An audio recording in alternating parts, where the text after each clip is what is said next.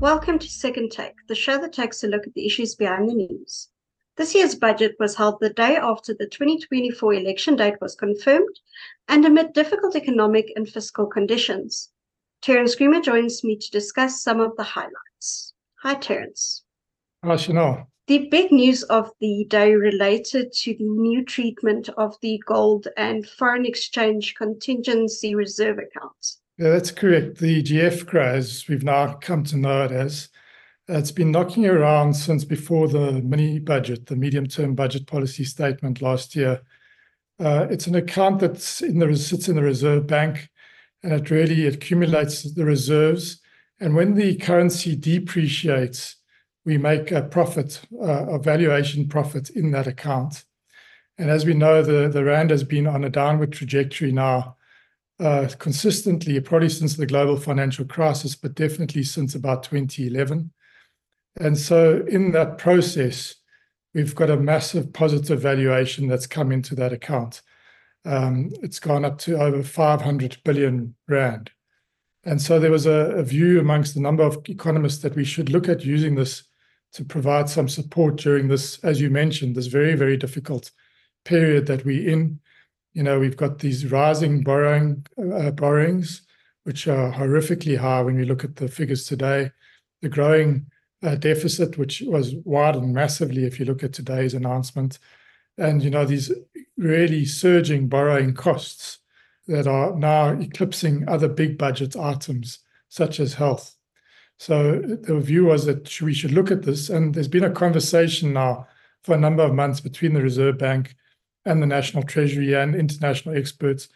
And there's a view that we actually, outside of the international norms, our peer group actually do use these positive valuations when they can, and it goes on to the national accounts. And that's what we are now. It's a very complicated system, but basically 250 billion is going to be made available of that 500 billion. 150 billion of that will actually go into helping us lowering our borrowings. So we'll have a lower borrowing trajectory going forward than we had when we announced the mini budget in November. It will also help, obviously, then reduce our borrowing costs, about 30 billion over the period. And the other 100 billion is then retransferred back to the contingency reserve in the Reserve Bank that pays. It's the cost of using this. And it basically sterilizes the liquidity that arises. So that's the sort of cost. So it's a fairly sizable cost, but it is a reserve that we have accumulated over a number of years. The bill that was put in place in 2003 was put in very firm guardrails, which is why we haven't been dipping into it, because prior to that, we had a massive, we were on the other side of this account where we had massive losses. And we had to eventually fund those and pay for those. So anyway, that does change the outlook quite considerably on the sort of the debt pile that we're going to be accumulating over the next 3 years, as well as massively on the debt servicing cost. So that was a debate as to whether it would feature at all in this budget. There was seeming resistance at one stage, a concern that people were seeing this as a free lunch, but it now has been integrated. And I think the important news flow as well is that there's going to be a framework agreement between the Treasury and the Reserve Bank about the future use of this fund, or the management of this fund.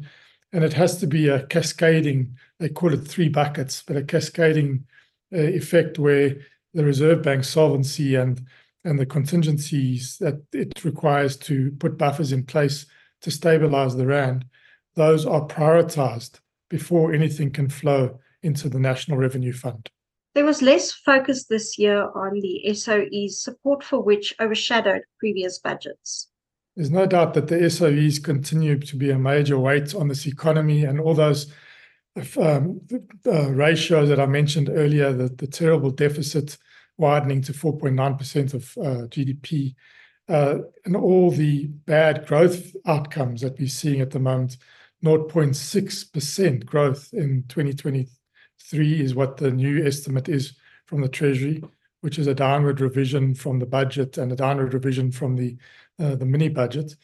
These are terrible, really, figures or outcomes given the context of South Africa's needs, high unemployment, as we saw with the employment figures coming out earlier this week, and a cost of living crisis in the economy where everyone is feeling the pressure, and also more and more companies not in a position to pay as much tax because of the more difficult conditions, particularly, say, in the commodity space, where our miners really bailed us out over the last couple of years on the revenue side. So everything is very, very tight, and there's no doubt Eskom and Transnet are a major weight, and that weight has also come in the form of a fiscal burden, where we've seen a number of announcements around debt packages and guarantees. We had last year, the big story was about Eskom getting 254 billion in debt relief, and there was a view that maybe Transnet would be in for something similar this year, although there was pushback quite early from the Finance Minister on that and the Treasury. And there hasn't really been any new news around support for state-owned companies other than what's in the system. In fact, there's been a bit of a tightening around certain aspects.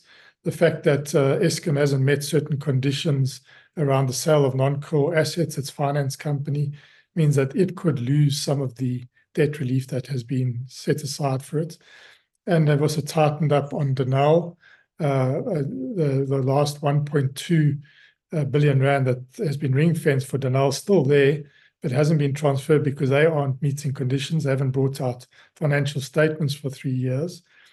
And on the Transnet side, where there was a big focus in December when the guarantee of 47 billion was announced, there too, there was no additional resources and quite firm conditions being set around non-core asset disposals, bringing in the private sector, opening up the network to third-party access, opening up the ports to private sector participation. So that's really more the message that was coming through on the state-owned companies. No real new shock or horror around bailouts. There was some interesting news on the electricity and new energy vehicle fronts. Yes, because load shedding is such a major feature of our lives in South Africa, people are going to be looking at this budget to see what's said about Eskom, said about the electricity environment in general. And on that score, there's going to be a request for proposals as a pilot project to try and get private investment into grid infrastructure. That's going to be put out before the end of July, and that was an interesting tidbit of news coming on the energy front. There's also 2 billion or so set aside for smart meter rollout. Now, we've had some disasters there in the past, so we hope that this one will be better managed. So there's a ticking over, and then, as I mentioned, sort of these tightening of conditions around the Eskom debt relief. And then also on the new energy vehicle front, the industry's been waiting, one, for the policy, which we now have, in terms of the white paper, but really the incentives that are going to overlay that to get the investment going into the production of new types of vehicles, battery electric vehicles or hybrids in particular. And there we saw that there's this accelerated depreciation incentive that was announced for 150%. And the big question now is whether that's going to be sufficient in the context of many other economies looking to attract such OEMs to their shores, whether that's going to be sufficient to really drive that investment. The Treasury did something of a search around peer markets like Morocco and Thailand, and they say we have a different framework, and the accelerated depreciation has to be seen as additional to what's already in the system, already available to OEMs under the APDP and the associated plans within that. So it's additional. It's not conditional. You don't only have to have one and not the other. You can have both. But we'll have to see now how the industry responds, because there's no doubt that the electric revolution's upon us. And our automotive industries, yes, it's a domestic market, but most of the cars that we produce now are for export. And the internal combustion engine market is definitely going to start coming under some pressure. So if we're going to continue being a producer of cars, we have to start moving to these new platforms, these new systems battery electric vehicles, and I think also hybrids. Was this clearly an election budget, or did the minister hold to his previous fiscal consolidation position? Well, as you said in your intro, we heard that the 29th of May is the election date, and it was a difficult time to have a budget speech because there are a lot of needs, and there's also there's revenue gaps. We knew we were entering this budget with at least a 15 billion gap on the revenue side. That was closed, but it wasn't closed through new taxes, so there was no hike in the VAT or hike in personal income tax or company tax. It was around bracket creep and using that lever, which is very unpopular, but it's not as visible.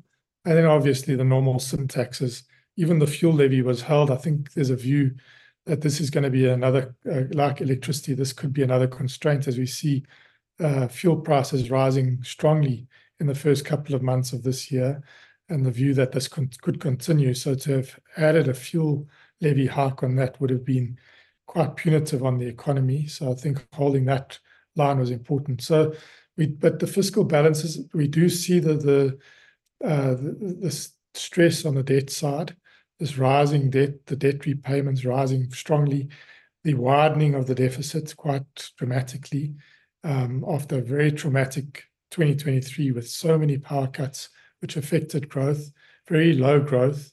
But on the whole, if you look over with this, the gold and foreign exchange reserve account coming into play, on the whole, we're seeing the line being held and actually somewhat being improved.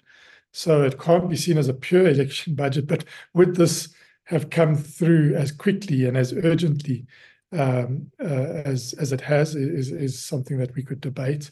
But it has come through. It doesn't seem to be out of the norm of what other countries do with these sort of these reserve valuations and sort of making benefit or making hay from them.